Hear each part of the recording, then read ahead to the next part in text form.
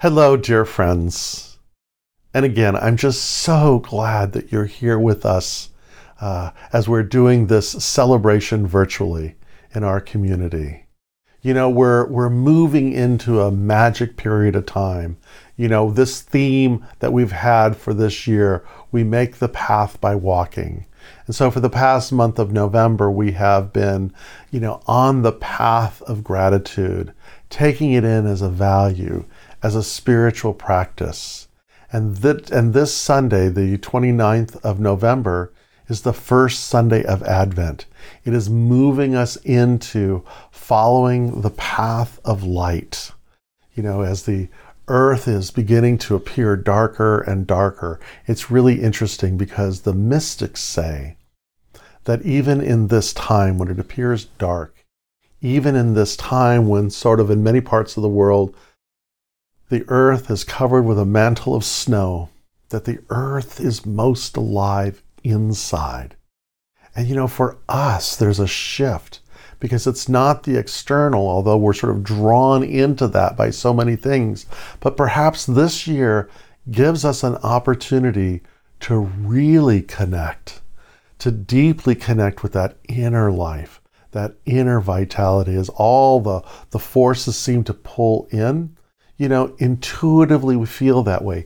Intuitively, we want to have this sense of quiet that's going on. Something that Kristen Lynn says is she says, gratitude offers us the opportunity to welcome joy into the same places where we hold grief.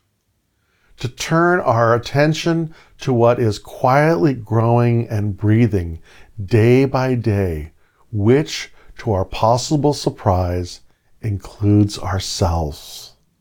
And so, isn't it interesting during this time with everything that's going on and however you have spent this Thanksgiving, I'm sure it's been very different from other ones, but to hold joy and grief together.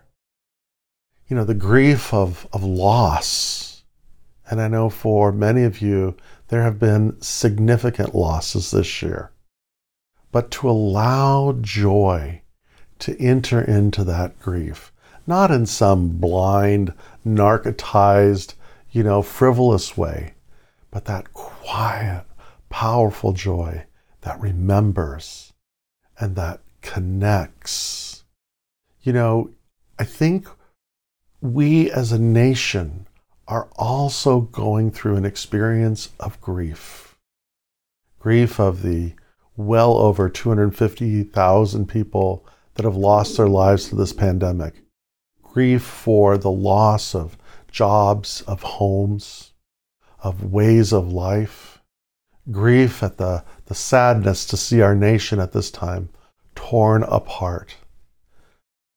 But we can allow joy to enter in even here. The joy of friends and family. The joy of giving and receiving love. The joy of thankfulness. Because when we are experiencing gratefulness, it's easy to expand into joy. And Diana Butler Bass talks about how sometimes gratefulness is hard. Sometimes we have to consciously choose that we're going to do it. But again, we're moving into this really interesting and beautiful time of year. And isn't it fascinating that the ancients who saw this time, and they lived in a world before electricity. They lived in a world when the sun went down, it was really, really dark. And as the earth became darker and colder, the festivals were centered around the returning of light, whether it would be Hanukkah or Diwali or the Christian festivals and the Saturnalia. But all of these celebrate the returning of light. And so let's put our attention on that, on the returning of light, the returning of joy, even in the darkness of grief. One of the things that gratefulness does, one of the things that this time of year brings us to, is a new paradigm in consciousness of thinking. There's a whole science on the evolution of consciousness, and I'm thinking of the works of Rob Bell or Ken Wilber or Spiral Dynamics and a lot of those. And very briefly, in a very, very easy way, there's a consciousness that we have of ourselves, our ego, who we are and what defines us as an individual. There's a consciousness that defines us in who we belong to, our family, our tribe. The me becomes the we. But I think where we are now, what we're preparing for on so many interesting things that are happening globally or cosmically, is we're beginning to move into this next phase of consciousness, which isn't about me or we, but us, all together, all creation, all life. We expand our tribe from our family or our familiars or our nation or our species to include all creation, the forests, our four-legged brothers and sisters, the fish that swim in the sea, the birds that fly in the air, even in the consciousness of the very stones and minerals that are there. And so, something that Thomas Merton says is he gave this in a talk in, I think, 1968, and it was just sort of a casual remark that he made, but it has become so profound for so many of us. He said, we are already one, but we imagine that we are not, and that what we have to recover is our original unity. What we have to be is what we are. And what we are cosmic citizens. Dr. Holmes says that we are a center of divine consciousness within the vast whole. We are, as Teilhard says, evolution become intentional. And just as Lee's song says, part of this sense of unity, this sense of interconnectedness, begins to dispel the fear. Part of the prayer that the practitioners gave, it wasn't that fun, is about how we are one and how we are together. And so how do we serve in this time? Something the Dalai Lama said that I think is pertinent right now. He says that the greatest service that we can do is to be happy. And not, again, a frivolous kind of, goofy happy, but a happiness that comes from that sense of meaning, that sense of purpose, that sense of connection, that happiness that is there as a byproduct of joy. Because when we do this, there's one less soul that is suffering on the planet. It's the greatest service that we can do, is to find joy in our life and those around us. That is the healing work. And the other thing that we can do is we can pray. And so on this holiday weekend or week or wherever you may be, I'm going to invite you to pray. Praying by just contemplating or thinking or remembering that there is a life, a presence. It is the ground of all being.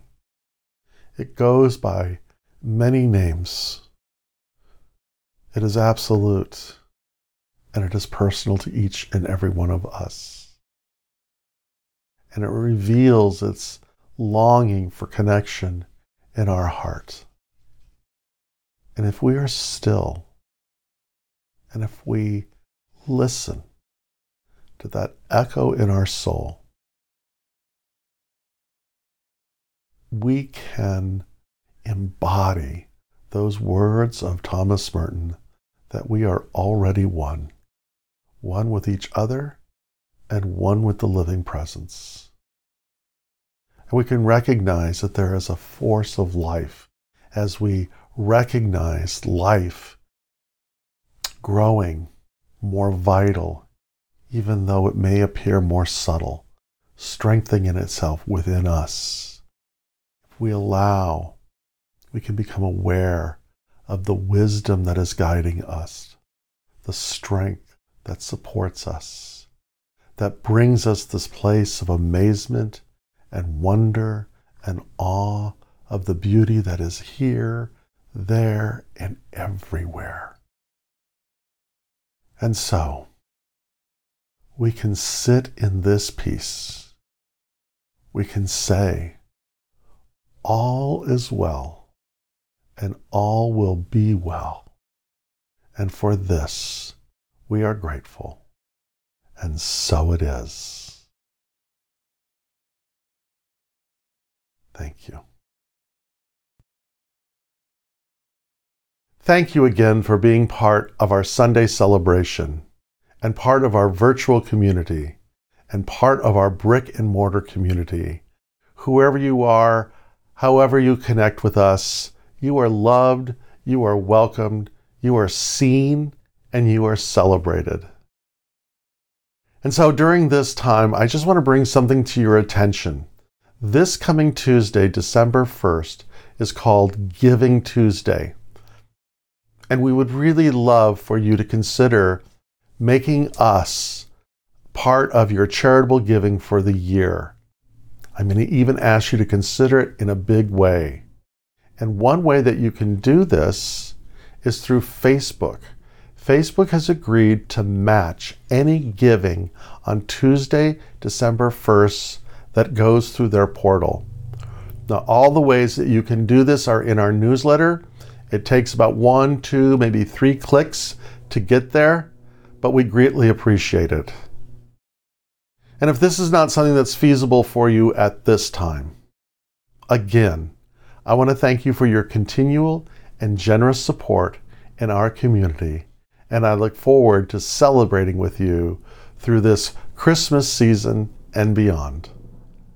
And so to you and those who you give love to and receive love from the bottom of my heart, I wish you many, many, many blessings.